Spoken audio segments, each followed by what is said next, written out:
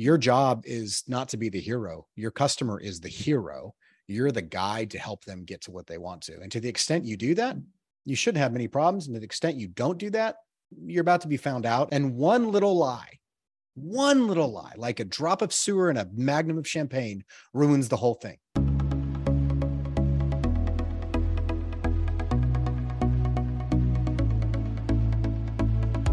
You're listening to Banking on Digital Growth with James Robert Lay, a podcast that empowers financial brand marketing, sales, and leadership teams to maximize their digital growth potential by generating 10 times more loans and deposits.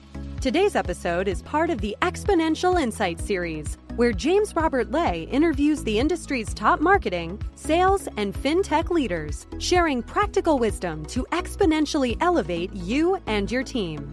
Let's get into the show. Greetings and hello, I am James Robert Lay, and welcome to episode 228 of the Banking on Digital Growth podcast. Today's episode is part of the Exponential Insight series, and I'm excited to welcome Nick Kennedy to the show. Nick is a serial entrepreneur and an executive coach helping good leaders grow into great leaders so that they can become fully integrated spouses, parents, and business people. He is also the author of the book, The Good Entrepreneur, and today we are going to be talking about how financial brand and fintechs can level up their leadership potential in the age of AI. Welcome to the show, Nick. It is good to share time with you today, buddy. Hey, thanks for having me on. This has been a long time coming, and I've been excited ever since it came up as an option. Yeah, and getting to engage and have some conversations back and forth on LinkedIn. I've been looking forward to this myself. Before we get into talking about leadership and coaching in what I'm going to call the age of AI, what's good for you right now? Personally, professionally, it's always your pick to get started on a positive note. Oh, man. Kids just started back to school. We had a lovely summer up in the mountains of Colorado.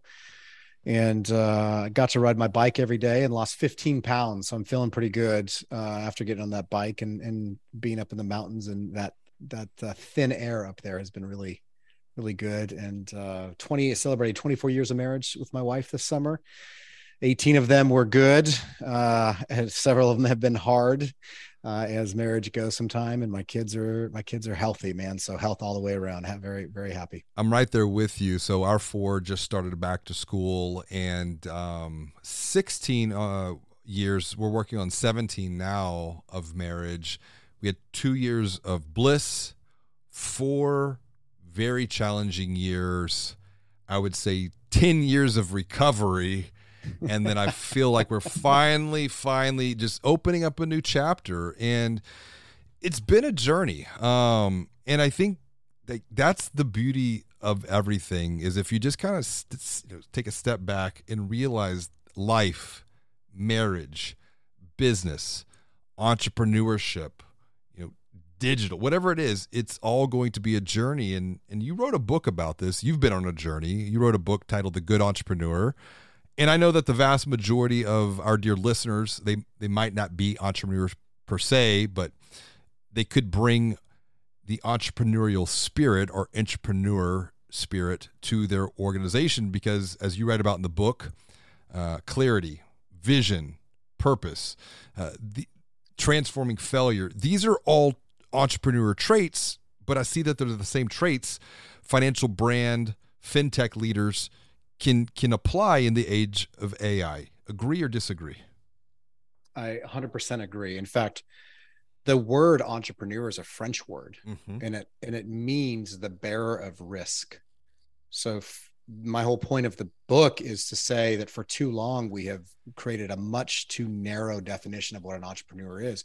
If you're taking a risk, you're an entrepreneur.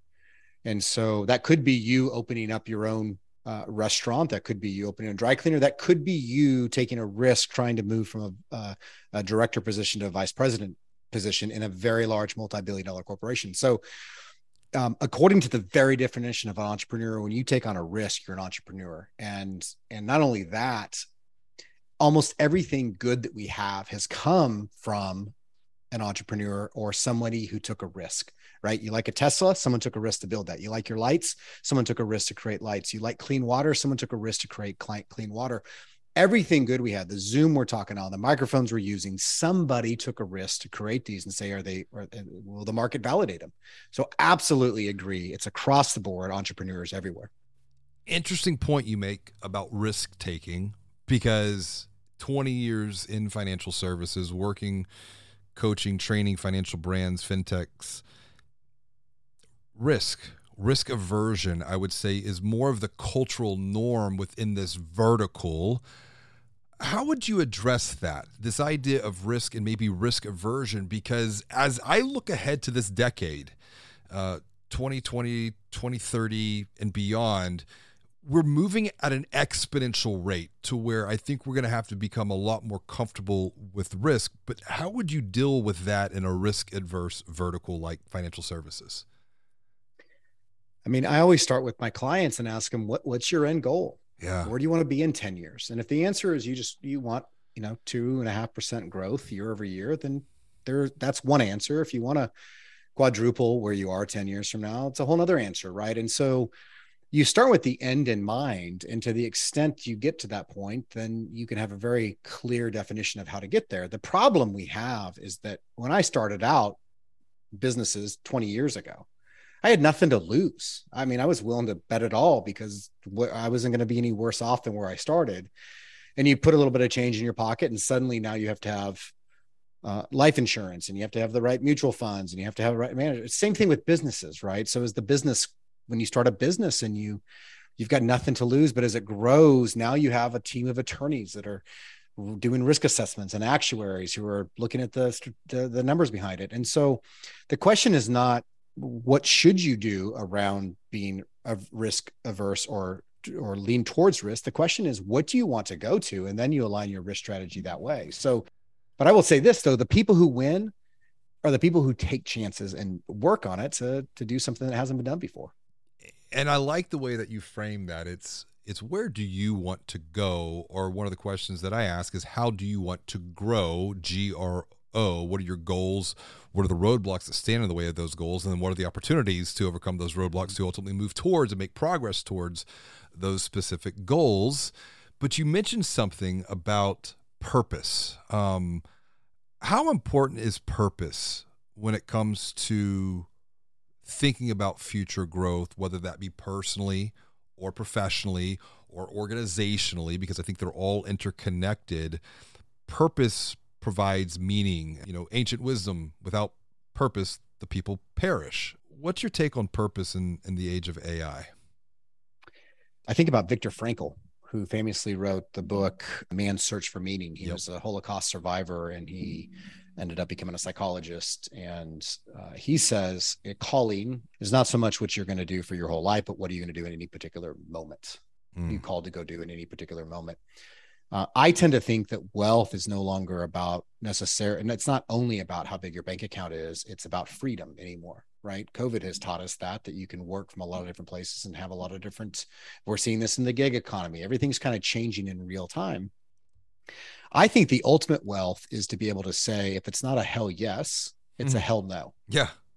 Right. And so in order to do that, in order to know what I'm really into or what I'm really not into, I've got to create filters. And if I can create those filters, if I can, as we were talking about prior to recording, if you take pause long enough to know where you want to go, then you can create some filters to directionally push yourself that way. And so I think whether you're talking about a person or a business, it's all the same. There's no difference between a personal life and professional life. And to the extent that there is, and there's a delta between it, that's called incongruence. And that's where anxiety comes from. And that's where frustration comes from. And that's where we start to have these issues. But to the extent I'm the same person in my home as I am on the days speaking, that's when I'm a healthy individual and things are going well for me. And so I think the calling component to it, or the purpose component to it, is everything. You don't ask yourself what you're supposed to be doing because you already know. You just have to figure out how to get there. That's a fantastic point about congruence versus incongruence, or harmony versus discord. I want to roll the clock back here just a bit for context for the dear listener, because you have been on an entrepreneurial journey to get to where you're at today as a leadership coach, helping good leaders become great leaders. Let's hop into the DeLorean of your mind and take a trip back in time to get to the point to where you're at, but maybe from a different perspective. Lessons learned along your own growth journey as a leader. What might be one or two that just like, that moment in time, it really hurt, it really stung, but I was able to transform that failure, to transform that pain into the seeds for future growth? Golly, that's a good question. I feel like I should have a glass of whiskey to pontificate in a pipe on that question. That's a good one. Look, I can tell you off the top of my head, one of the biggest mistakes I made as a leader was assuming that I had to have all the answers. Pride is my favorite sin, and pride is effectively saying I have what it takes. And what I know now, having built and been part of building several companies and selling companies and having reached a lot of heights in my career, is that I'm not enough, and I'm not enough, and I need a community. And as a CEO, I thought I had to have all the answers, and all the investors and all the board members and all the employees needed me to have it. And the reality is, to the extent I asked for help was to the extent I was a healthy individual. So I think, if I could go back and tell myself anything, it would be, don't be afraid to ask for help. Don't be afraid to acknowledge that you don't know the answer. In fact, it's one of the greatest credibility builders you can have when you're trying to, for a salesperson, for anybody, but mainly, for a salesperson, when you're trying to sell somebody on something, if you say, I don't know, it brings the ultimate credibility because you're acknowledging some weakness around it. I think it's a big piece. And then I think the second thing I would tell myself is, don't let it become your identity. I was so wrapped up in my success that I didn't know where I began and my career ended. And to the extent my career was going well, that's awesome. And to the extent my career wasn't going well, man, that was a existential crisis in my life that extended to my children and my wife and my mental health and my emotional health and all the other things that came along with it. Those are the two things. Don't do it alone, and make sure it's not your sole identity. I think there's so much to take away from that perspective. One, as a leader, we tend to think or feel that we have to know it all. But I think one of the greatest permissions that we can give ourselves is to not bear that burden, and we can transform that. I mean, even Socrates, he defined wisdom. The only true wisdom is knowing you know nothing. And I've been spending so much time studying, we'll call it the writings, the ancient writings, to see how they apply in this modern age of AI, because I think there's so much practicality that we've kind of forgotten some of the basic principles on that point. And if we could transform, needing to be a know-it-all to being a learn-it-all, like there's always something new to learn, even in our most challenging times, it's a great way to transform our own mental perspective around that. And then two, not having to do it alone. You mentioned community. I think the more that we can surround ourselves with people who share, a similar journey with us, the easier it becomes. Even, in Lord of the Rings, Frodo, he didn't take the journey alone. He had Gandalf guiding him, his coach, but then he had a whole support system to make sure that he got to his final destination to achieve what you were mentioning before with Viktor Frankl, his calling. I want to get your take on this. Leadership. It really evokes a lot of thoughts, ideas, maybe some feelings and emotions. When it comes to the word leadership, what's a common belief others have about leadership that you might disagree with them on? We seek, as leaders, and as I work with leaders, to see results very quickly. And I think the best leaders are well into the grave before we actually see the best results.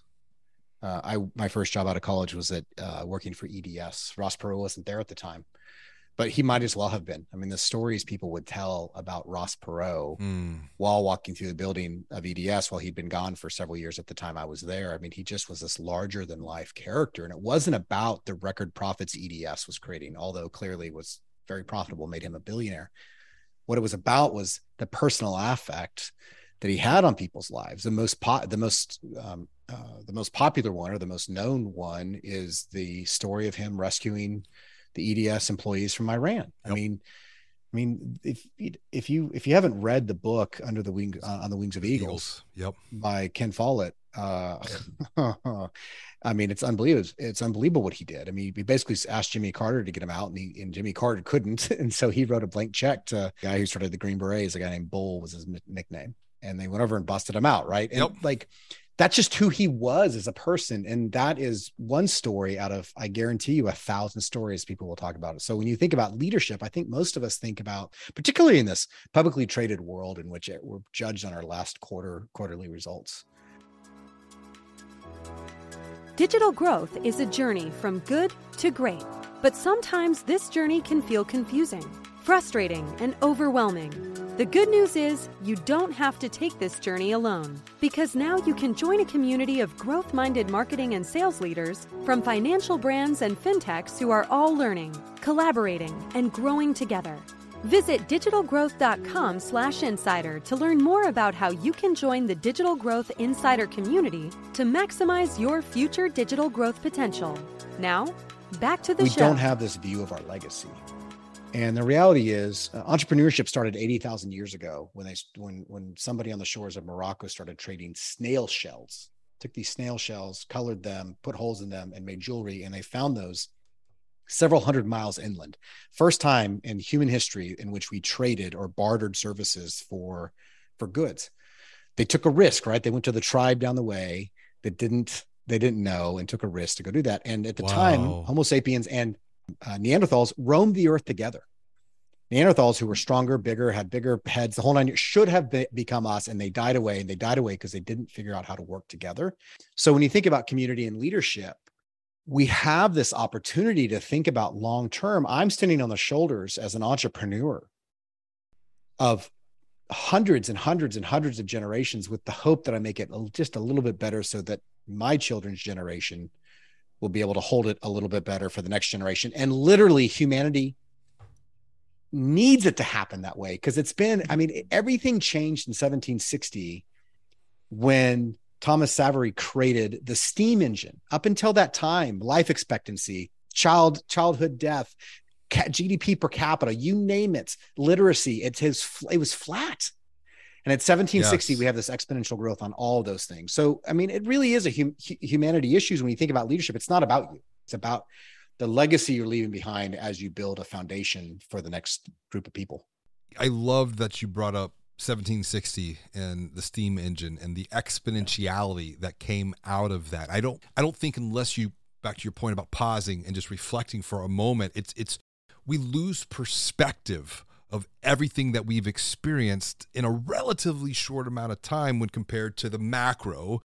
And so I've said this since early 2020, probably the very first few podcasts, that I was starting to read, what was going on in 1918, what was going on in 1919, what was going on in 1920, trying to figure out what might happen next for us. And then came across a fantastic book called The Fourth Turning that gives some really interesting perspective. This was written back in 1997 and was very prophetic of what we're experiencing today. The fourth turning being that period of time that we're in now, is essentially that there are like 4 seasons. This is kind of like the period of winter right now. You used the word hope before, and I think my hope is what comes after winter is springtime.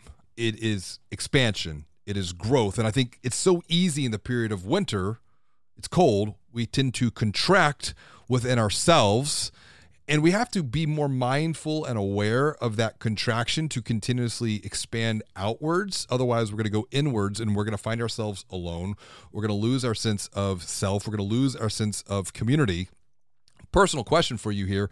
As a leader, how do you handle, and how have you handled, all of the exponential changes that we have experienced, and I predict that we will continue to experience, let's just say, for the coming decade? Things that we can't even begin to fathom, considering the internet is about to just turn 30 years old, more or less, in 2024.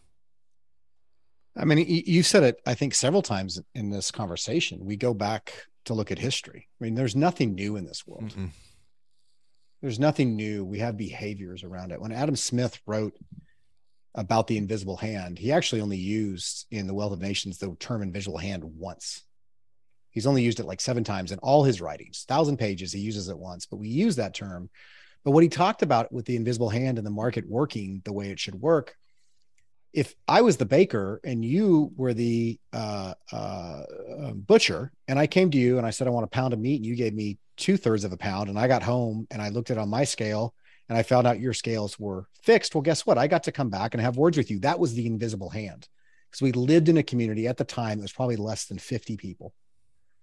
Well, the internet changed that, because now I can do business with anybody around the world. Yeah. But it's still the same principle, because you might be able to cheat me once, but you're not going to cheat me twice, most likely. And I'm going to leave reviews, and we're going to have that cycle kind of going back into it. So I think about, when you talk about moving from winter to spring, I love to ski. I ski in Colorado frequently with my family and friends. The worst time to be in Colorado is early spring, because it's still cold and muddy, and you can't go mountain bike, and you really don't want to go fishing, but it's not cold enough to go skiing because the snow is melted. It's called mud season. Yeah. That is necessary for the water to get into the ground, for the green leaves to come out in the spring, right? And then ultimately in the summer, and then in the fall, which is my favorite time in the mountains, which is when the leaves actually turn yellow because the sugar is going back into the roots to save the trees. But the point is, like, that's the seasonal change. And I think what you're going to have is a lot of change. And that's why entrepreneurship is so important, because if you stay the track and you don't understand what's changing, then you're going to not be on the track very long, because things are changing really rapidly. So it's even more important to pause longer. Ironically, right? The quicker the decisions need to be made, the longer we need to pause. I call them the 4 seasons for exponential growth: learning, thinking, doing, reviewing. And back to your point before, one of the challenges to be aware of that you experienced was attaching your identity. We'll call it attaching your identity to the doing. This is what I do. We are human beings. We are not human doers. And when we attach our identity to doing, I feel that in the age of AI, it's the doing that is probably the ripest for any type of disruption, where when we create the space to review and reflect, to learn about the experiences that we've had, to then think about how we can do even better in that next season, that next period, that is a way to navigate some of the complexities, but also with what you're doing as a leadership coach, helping good leaders grow into great leaders. And I think this idea of coaching, it's such a, it's a topic that it creates a lot of emotion. I see the value, or that's the biggest waste of time ever. I want to get your take on this. Why do leaders need coaching? But maybe add to that, why might leaders need coaching now more than ever in a world full of exponential change? To answer your first question, why do leaders need coaching? Why does Tom Brady need a coach? I mean, name anybody, any great athlete, right? They all have these coaches. And what a really good coach does is they create a space for the player, the leader, to be able to be awake enough to understand all the different dynamics to make the right decision in that particular moment, right? So when I think about my clients, my leaders are all C-level executives, some of whom are, they're all incredibly successful, some of whom are incredibly wealthy, and they're always searching for the next level. And my job with them is to help them get quiet enough to create experiences where they can get quiet enough to hear what's going on inside of them. I don't have the answers for them. My job is to ask the questions to get the answers inside of them out into the open, and to remove the chaos, the anxiety, the opaqueness that's going on between the ears so they can get clarity around it. Yeah.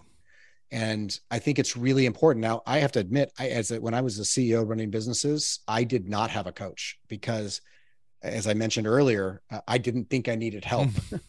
I mean, I was completely ignorant. I just have to tell you, I was completely ignorant. And to the extent you hire a coach or get a coach in your life, you're going to benefit. I've never met anybody who's hired a coach who hasn't said exactly what you said to me at the beginning of this prior to you started recording, which is 10x the value, right? You spend 100,000, you're going to get $1 million worth of value. You spend 30,000, you're going to get 300,000. You spend 3,000, you get 30,000.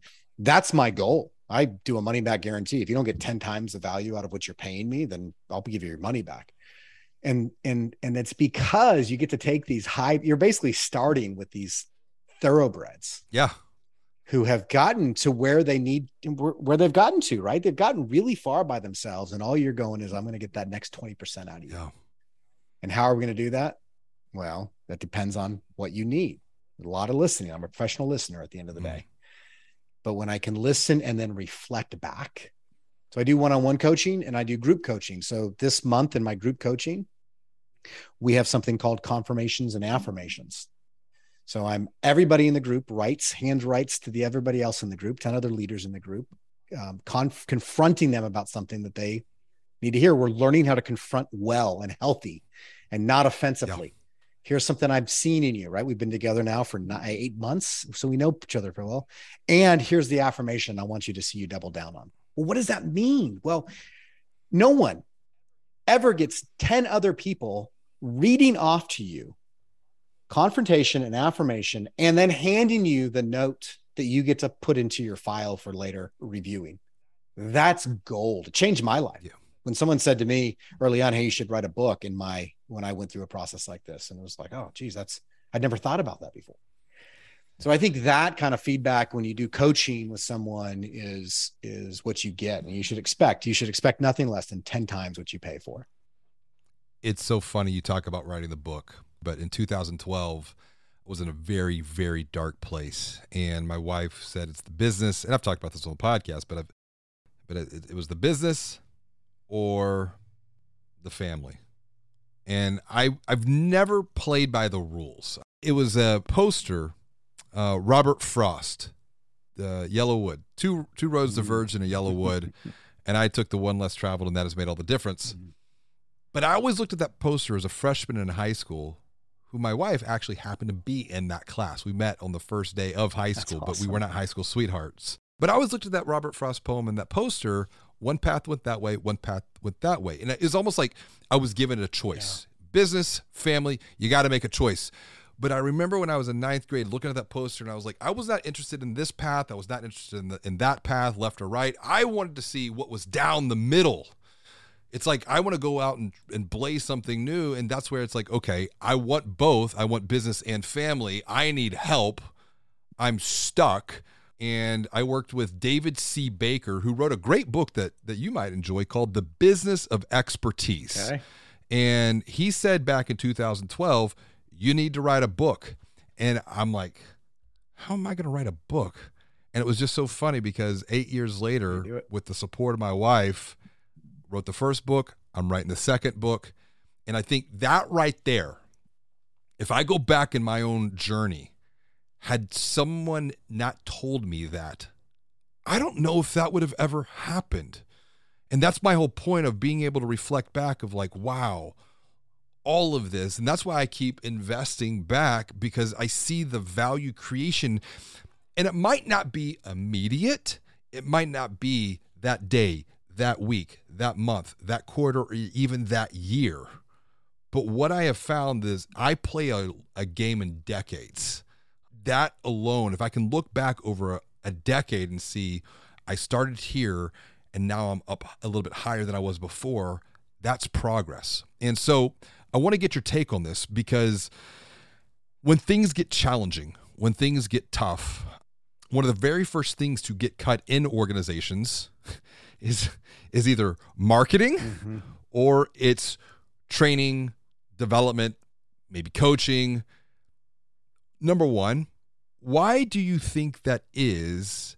And then number two, is that dangerous? Because it's almost like we're making a decision in the short term, thinking about coaching, training, development as an expense in the present moment, but really training, coaching, development, that's an investment for continued future growth. And so it's almost like we're making a poor choice because of what's going on in the present. What's your take on that? Why does this happen?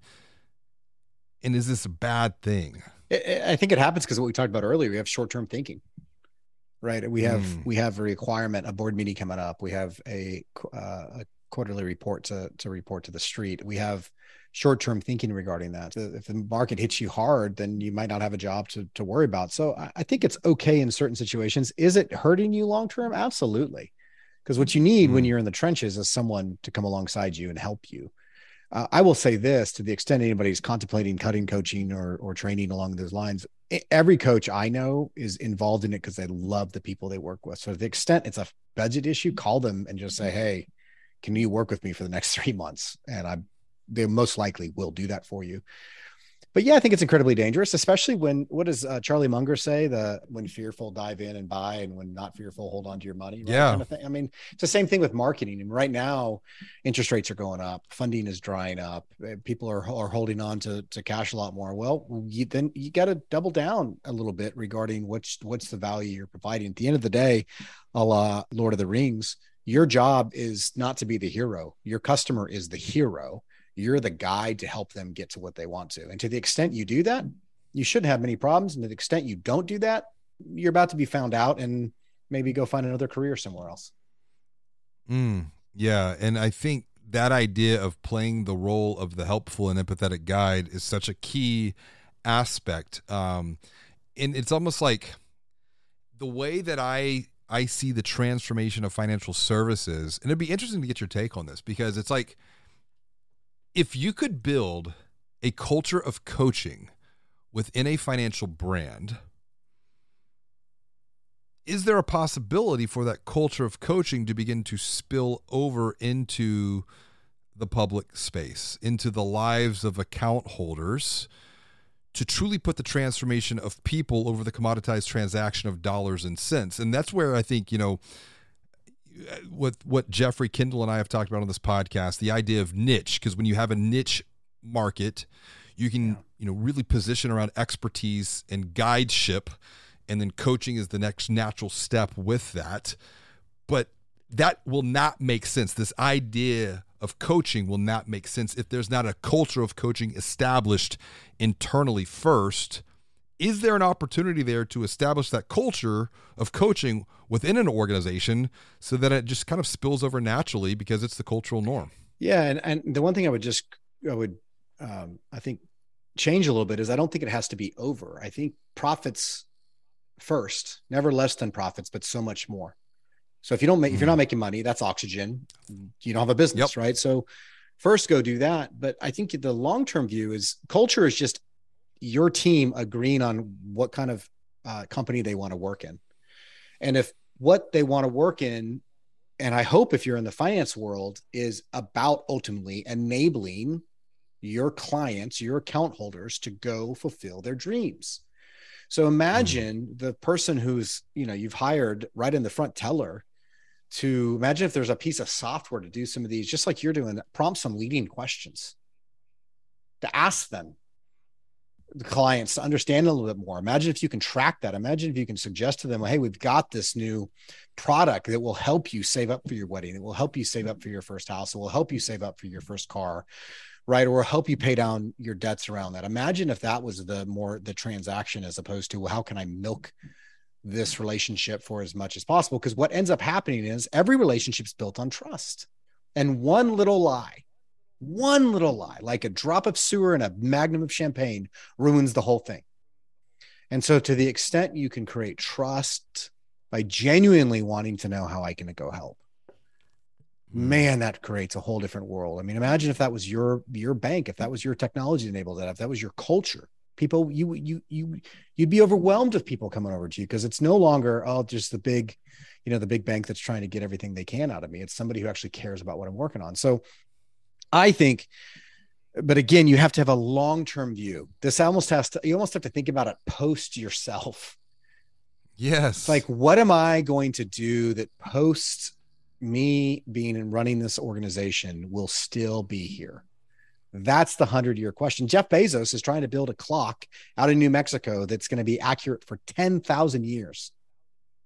Now, that might just be an ego project, but you think about the engineering side of that, right? He's thinking well beyond himself. Well, you posted something on LinkedIn a week or two ago that really connected with me because my wife is Lebanese, and it was about olive trees, and the olive tree takes 8 years to bear fruit, and then can live to be over 1,000 years long.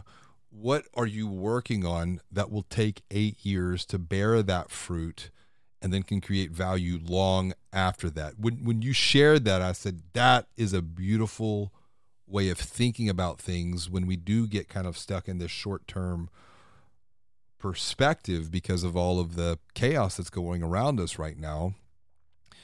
How do you play a long game as we start to wrap up here? How do we transform our mind to think maybe legacy, to use your words coming out of your book?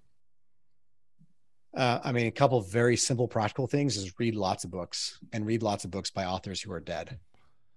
Because the reality is, if we know our history, we'll know that as chaotic as it seems right now, there's never been a more peaceful time on the face of the earth. There just hasn't been. We've never had more wealth. There's never been more people fed. There's never been more people who have learned how to read books. Even though we have a lot of bad things going on in this world, this has been the most prosperous time by far in the history of humanity.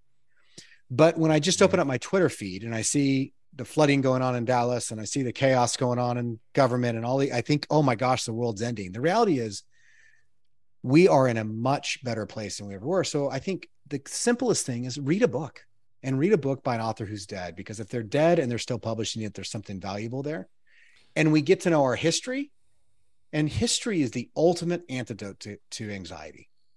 Because there's nothing new in this world. So I think long game, when you think about the olive tree and the 8 years that, the question was, because what are you working on that you will not see anything for 8 years who will last well beyond you? Man, that is a long-term thinking in 2023, 2022. So I think that's it, man. Find history and learn it, and then apply it to your calling and your particular expertise of what you're working on. There's one author, though, on that note, I would recommend for the dear listener. He's still alive, Peter Diamandis. Yeah. Back to your point of, we are in still a very, very good time, which is his book Abundance, because it really does make that case. I think it's so easy to get sucked into all of the negativity, which is wired into our brain. That's what kept us alive when we had all of the bears and the lions and the tigers. But what's happening up in your neck of the woods in Dallas, is that impacting us here in Houston? And I only knew about that because of a friend, and I turned off the news a long time ago for those specific reasons. I wanted to take control and sovereignty back over my own mind. And a lot of that has been rooted in a practice that I call digital stoicism, because it's not like we can escape digital technologies, but we can transform our relationships with them to where they don't run us. We do our best to run them and create value with them versus the other way around. Nick, this has been a great conversation. I really appreciate your thinking. If someone wants to continue the dialogue with you or just connect with you, say hello, what's the best way for them to reach out and do so? The best way is to go to my website, which is just simply nickkennedycoaching.com, and all my socials are out there, and everything's out there as well. And some, where can they get the book? Anywhere books are sold, Amazon, Barnes and Noble. You can listen to it if you like my voice and find it pleasing. The Audible version was read by myself.